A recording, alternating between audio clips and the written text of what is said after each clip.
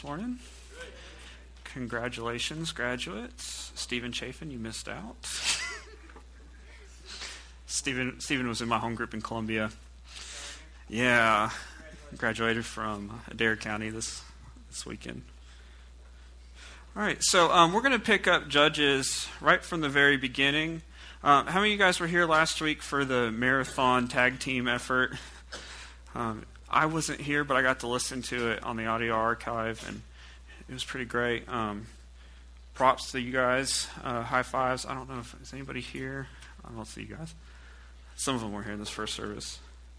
That's what happens when you split between two different services. But last week was the introduction to Judges. And so this week, in my view anyway, so we're going to be hitting the prologue.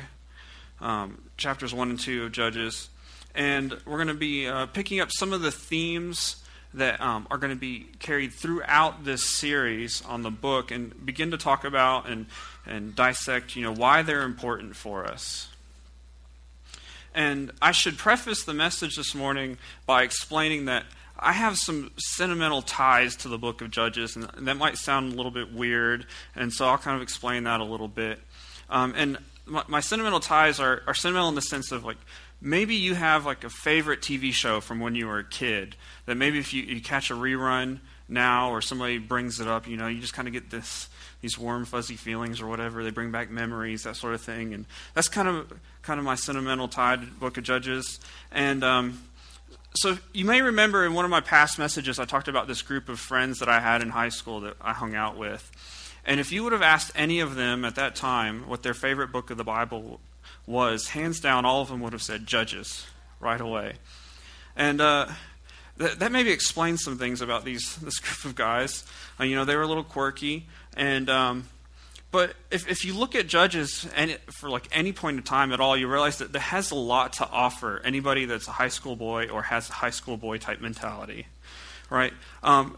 There's gruesome violence in the book of Judges, on the order of Game of Thrones or, and anything, up there with anything you find on TV, HBO, that sort of thing. It's got awesome battle scenes. There's assassinations. Justice is carried out. There's even some really good one-liners. Ehud, I'm looking at you. Look them up. But really, for any high school boy, anybody with a high school boy mentality, there's a lot for you, pique your interest. The book can read like a superhero story at times. And considering all the violence and action, there's this tendency, I think, for us to approach the book and think, well, really what Judges has to offer us is a sense of cultural relevancy, right? On the same level as HBO or Hollywood. We can reach people outside of the church with the book of Judges because it has something to offer them that's relevant.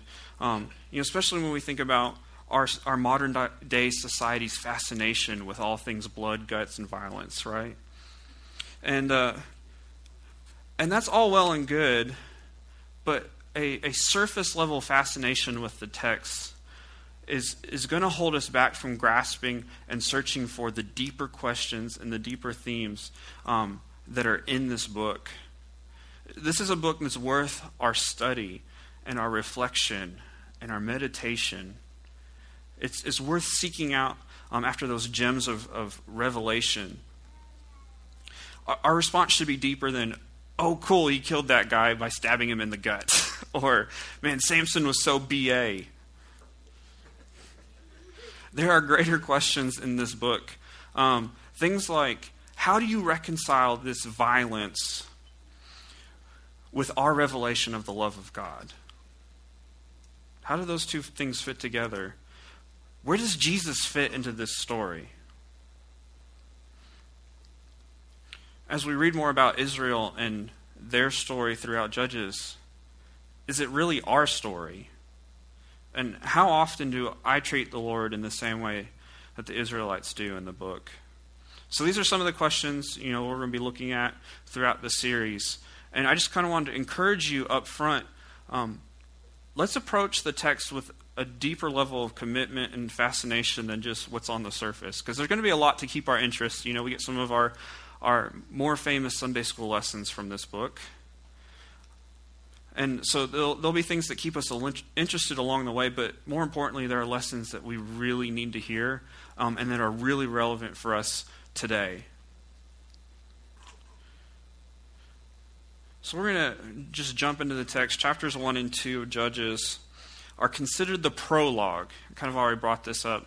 They're considered the prologue for the book. And just to tell you a little bit about my personality, I'm the kind of person that when I pick up a book, I really feel like the prologue is important. The introduction is important. You know, some people might flip to the first chapter and just start reading and go with the story. But I'm thinking, you know, if the author took the time to write that up and put it in there, it's probably important. It's just me. I'm not saying it's right and wrong, but I think that's how I feel. And so we're going to hang out in the prologue today.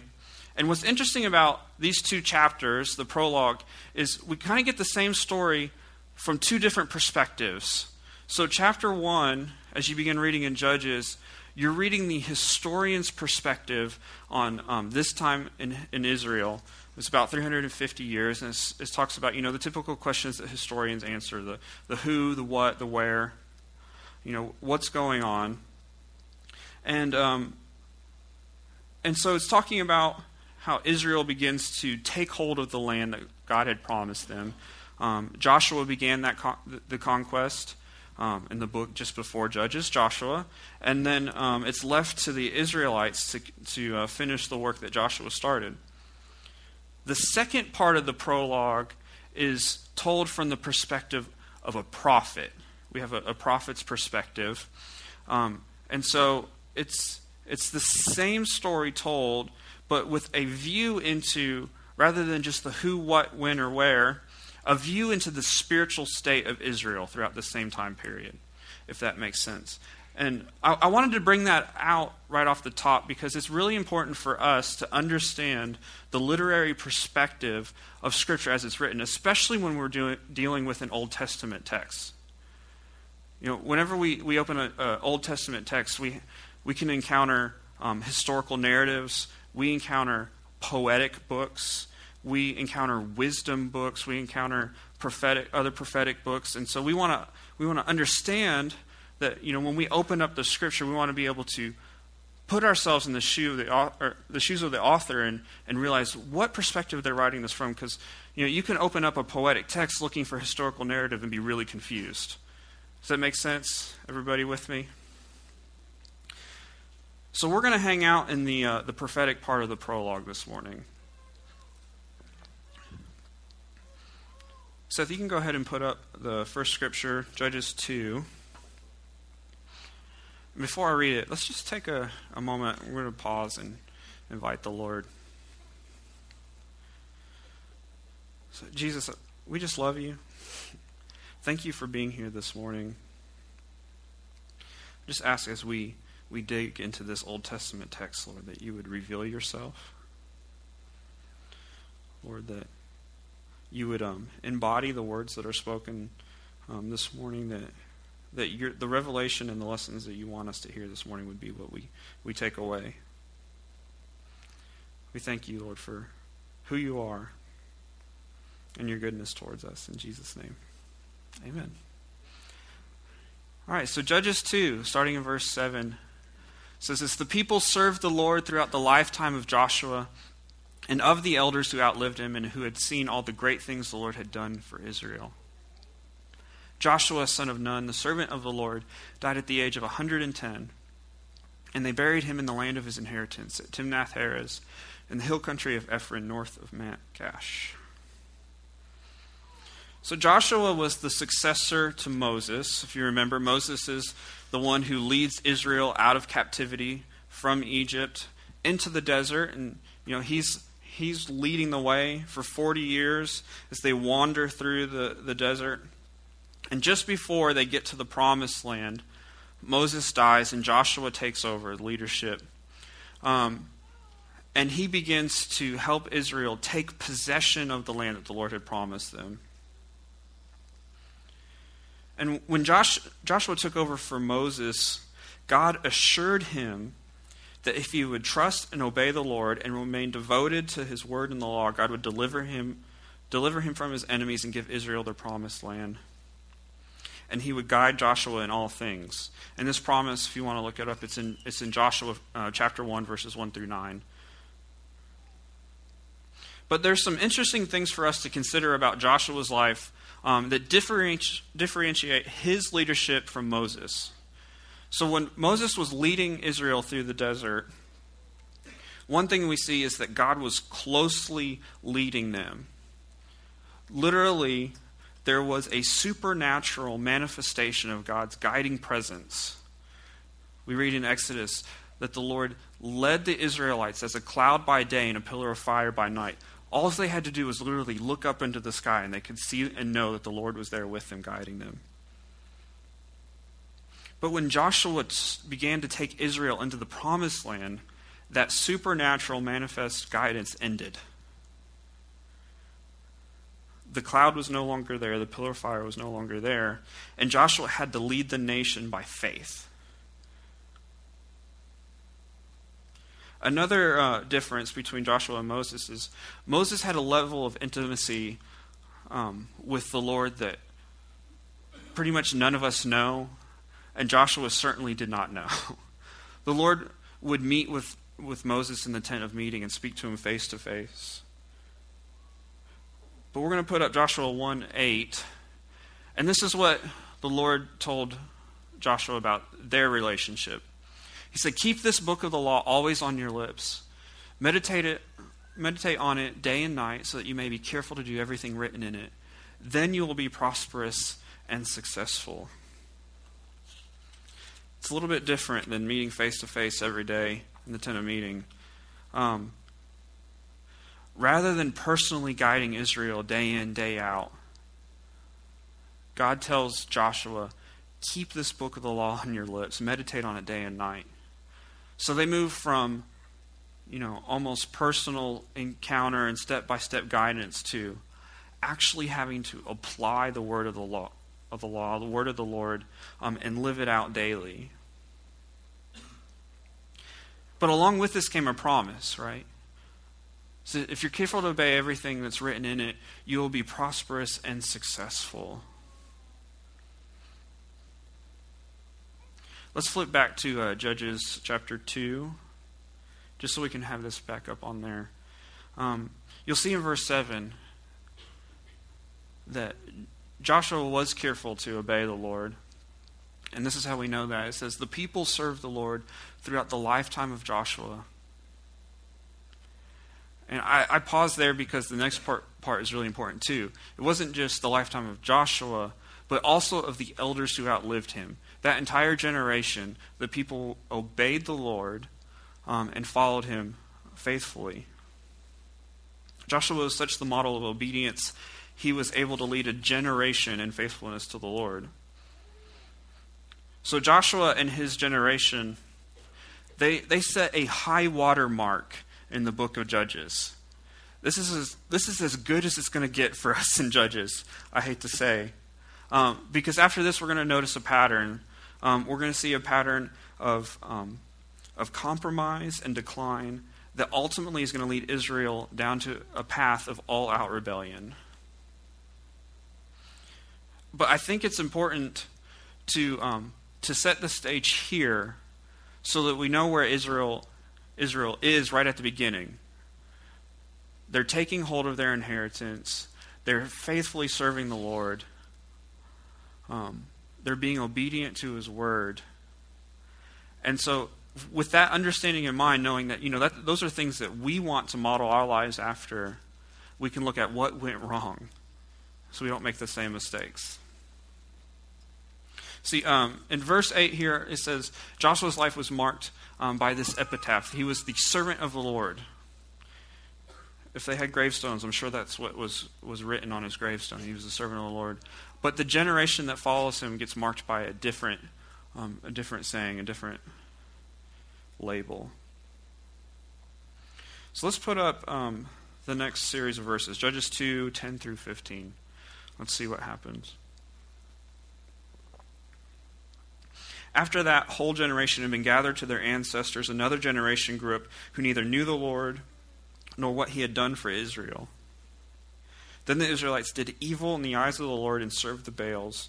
They forsook the Lord, the God of their ancestors who had brought them out of Egypt. They followed and worshipped various gods of the people around them. They aroused the Lord's anger because they forsook him and served Baal and the Ashtoreth.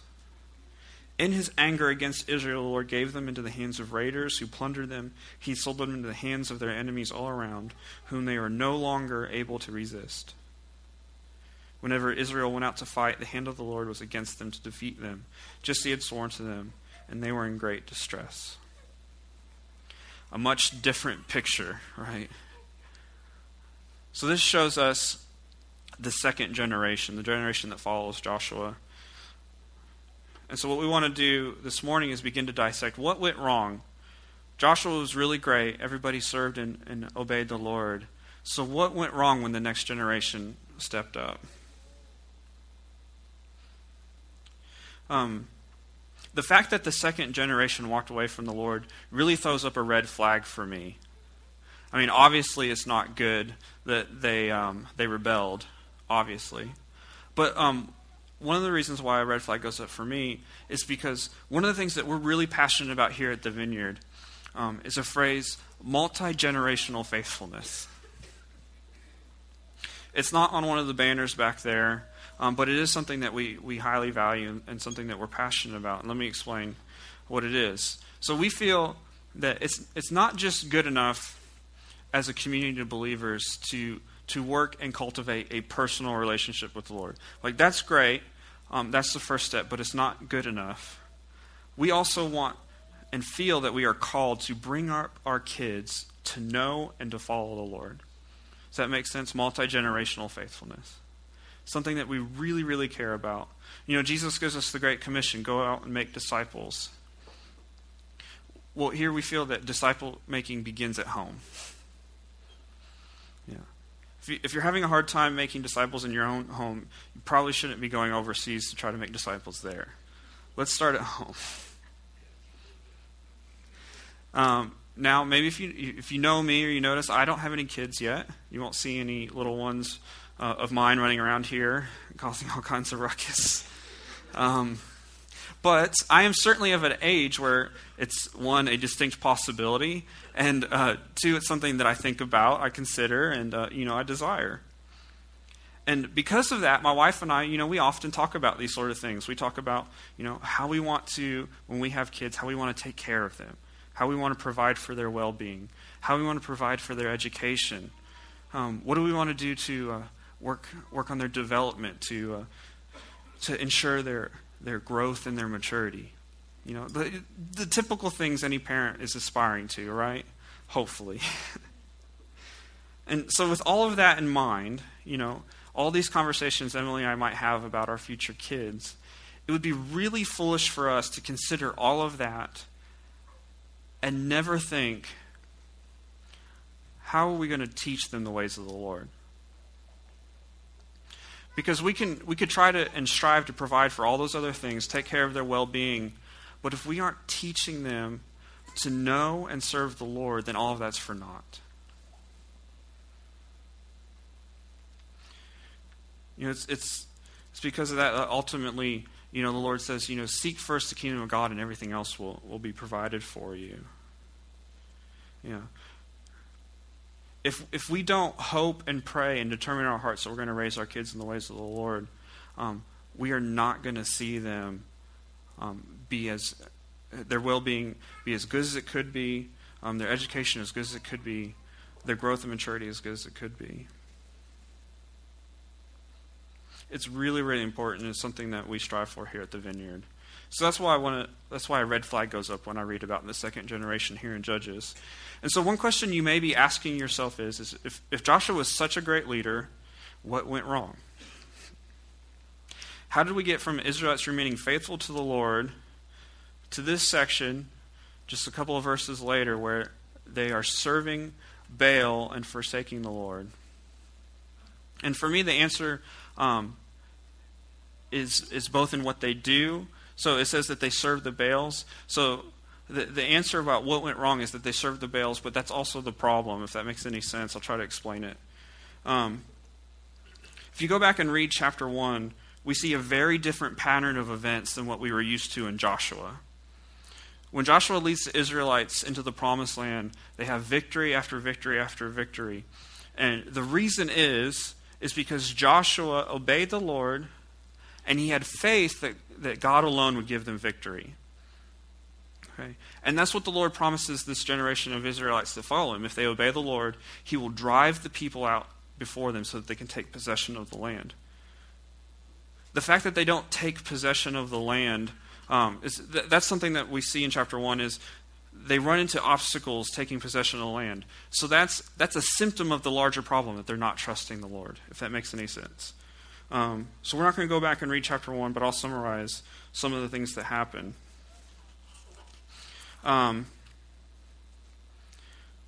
tribes, it falls to the tribes after Joshua dies to go take possession. And at first they get some initial victories. Obviously they're trusting the Lord. But then we see this pattern of compromise and defeat. There's one story in particular where one of the tribes of Israel has to enlist the help of a Canaanite informer or a Canaanite spy.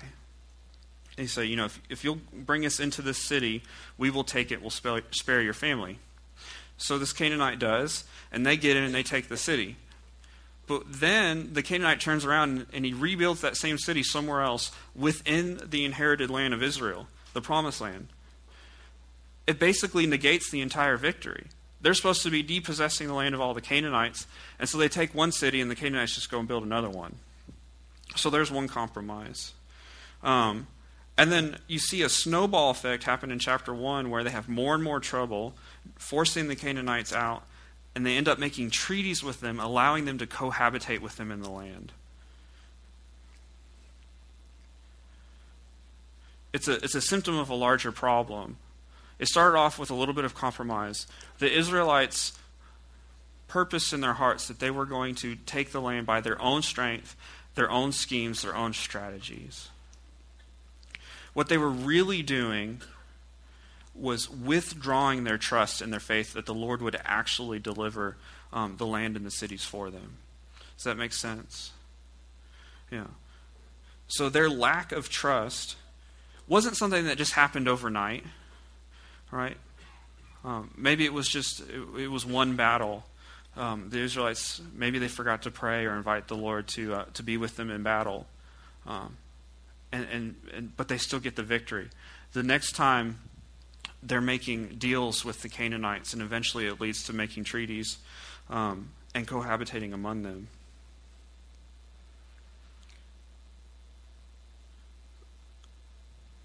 So they put themselves on a path of increasing compromise, walking away from faith in the Lord and his instructions. And it was this compromise, allowing the Canaanites to remain in the land, that put them on the path to all-out rebellion and worshiping the Baals. The Baals were the gods of the Canaanites, right?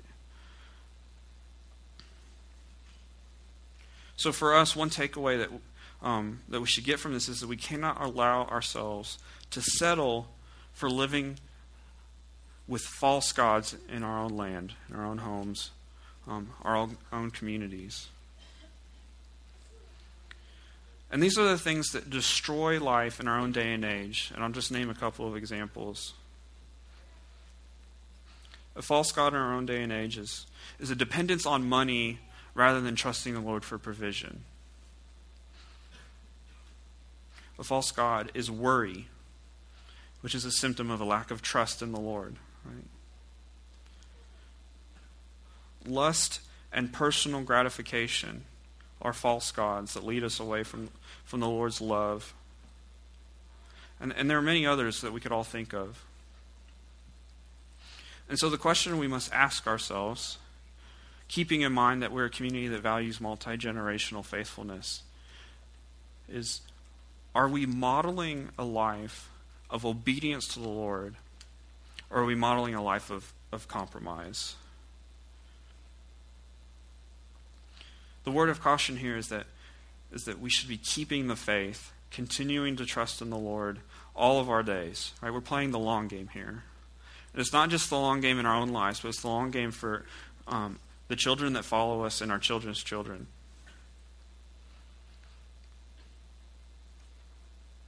One of the ways that Joshua was able to model obedience was by keeping the word of God in his heart, meditating on it day and night. And he cherished the promise of God, right? The way he did this is he would allow God the opportunity to come in and ensure the victory. Joshua stepped out in faith and allowed God to deliver on his promises.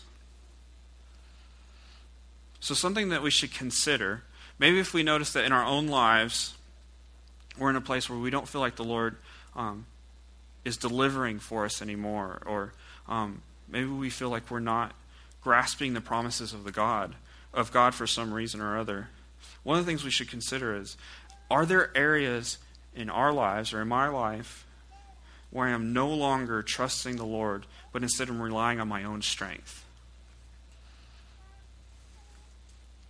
This is what the Israelites did that put them on the path of rebellion. And so the answer to this question is important, not just for ourselves, as we see in the text, it's also important for the generations that follow us.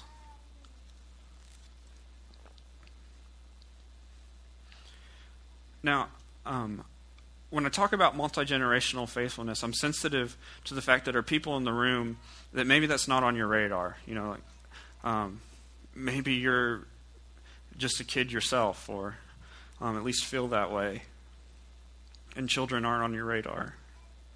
And I'm also sensitive to the fact that perhaps there are those of you in the room that you know your children have moved on, they've grown up, they've gone out on their own. And I'm sensitive to the fact that for you, when I talk about multi-generational faithfulness, you start to tune me out because, you know, you tried, you gave your all, raise your kids right, to bring them up in the ways of the Lord, and they still walked away. So for you, when I talk about multi-generational faithfulness, the emotions that are brought up are guilt and shame, and it's painful for you. So I have a simple message for you this morning. One that I feel is really important. I feel like the Lord wants you to hear that you are not a failure. The effort that you put into raising your kids right was not overlooked by the Lord.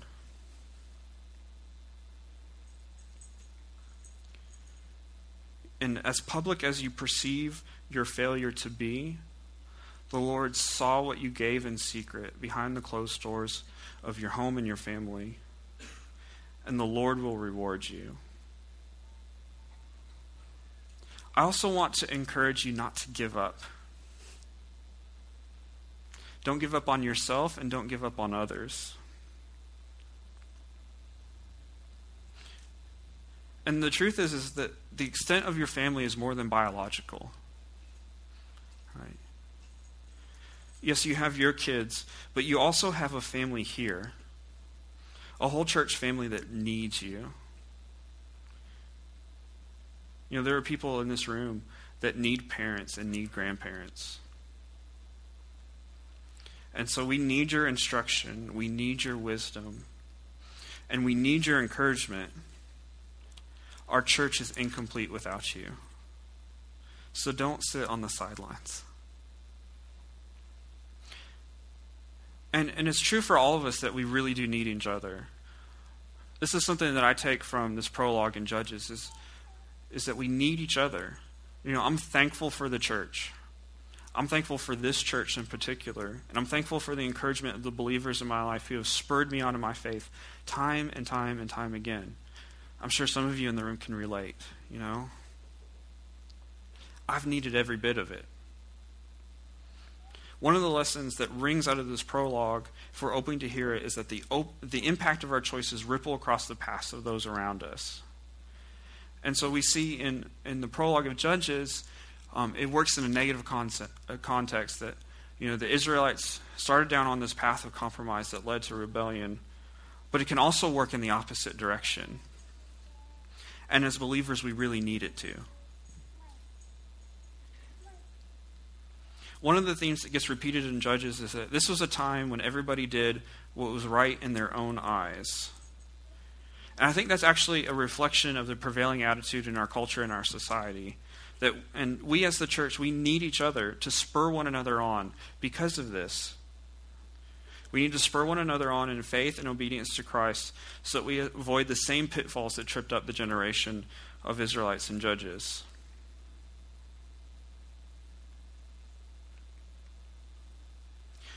One final point about this prologue. This is a time period in Israel's history when they lived without a king. Moses wasn't a king, Joshua wasn't a king, and at this point it would be another 350 years before the Israelites finally wear God down and he gives them a king.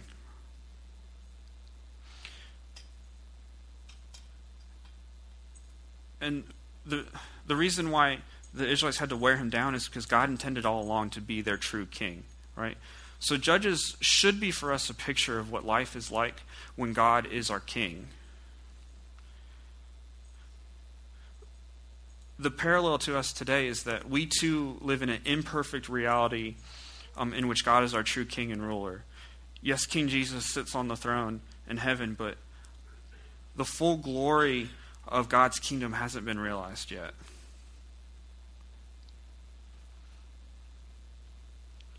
So I began to think about, what happened to the people in Judges. And one of the things I realized is they got into trouble because they were pushing the boundaries of God's kingdom. They were stepping outside of his boundaries and accepting other gods and lesser kingdoms. And so I asked myself, what are the purposes that boundaries have in a kingdom context? One, they keep you safe, right? The boundaries of the kingdom keep you safe. If you stay within the boundaries, you're safe. So in the same respect, they mark the edge of your protection. And they also mark the edge of your provision. The Israelites failed to grasp that the best of life is really found inside the walls of the kingdom. And instead they longed after lesser kingdoms. And for us today too, all around us there are lesser kingdoms competing for our attention and competing for our allegiance. They promise things like personal success, prosperity, pleasure, fame, the fulfillment of all of your needs and all of your desires.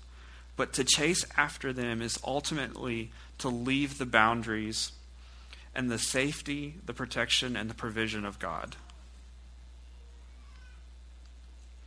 I'll say it again. This is why Scripture tells us that we must pursue God and his kingdom above all else, and everything else will be provided for us. What's best for us is really on the inside of his kingdom. And the false kingdoms of this earth will make a lot of promises, but ultimately they are a snare that will entrap you and invite death and defeat.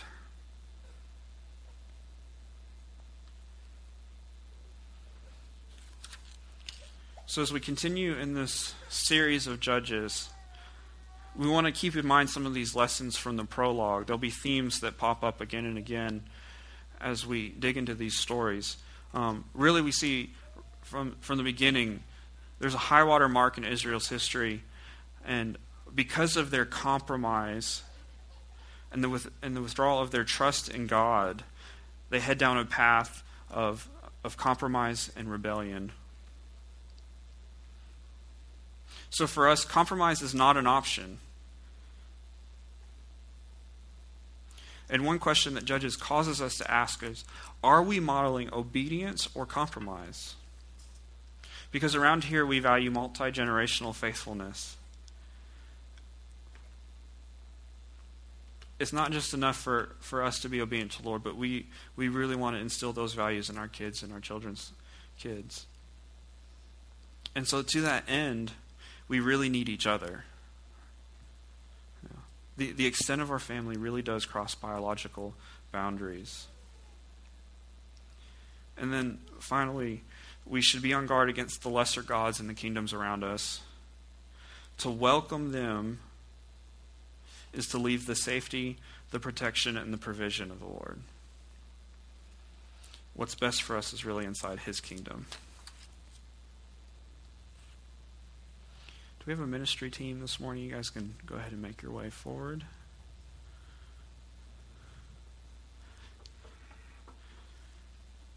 Before we close, I just want to remind you that it is Prophetic Sunday. You can sign up in the kiosk. Sammy Joe's back there. And we have a team of people here that really want to encourage you and bless you. If you never had prophetic ministry, I really encourage you to sign up. Today's the day. So I want the rest of us stand up.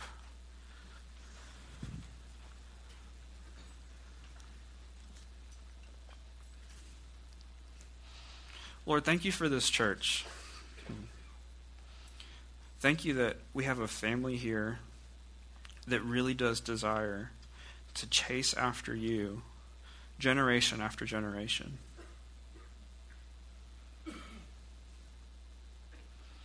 Holy Spirit, I just invite you now to minister across the room.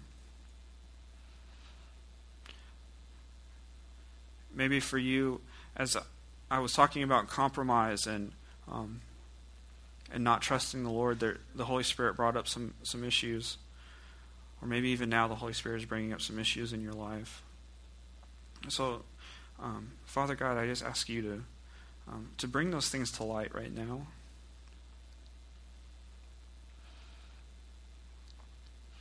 And Holy Spirit, I just ask for the courage and the strength to defeat those things so that we may return to you and return to the safety, the protection, and the provision of the kingdom. Lord, I ask you to bless this people this week.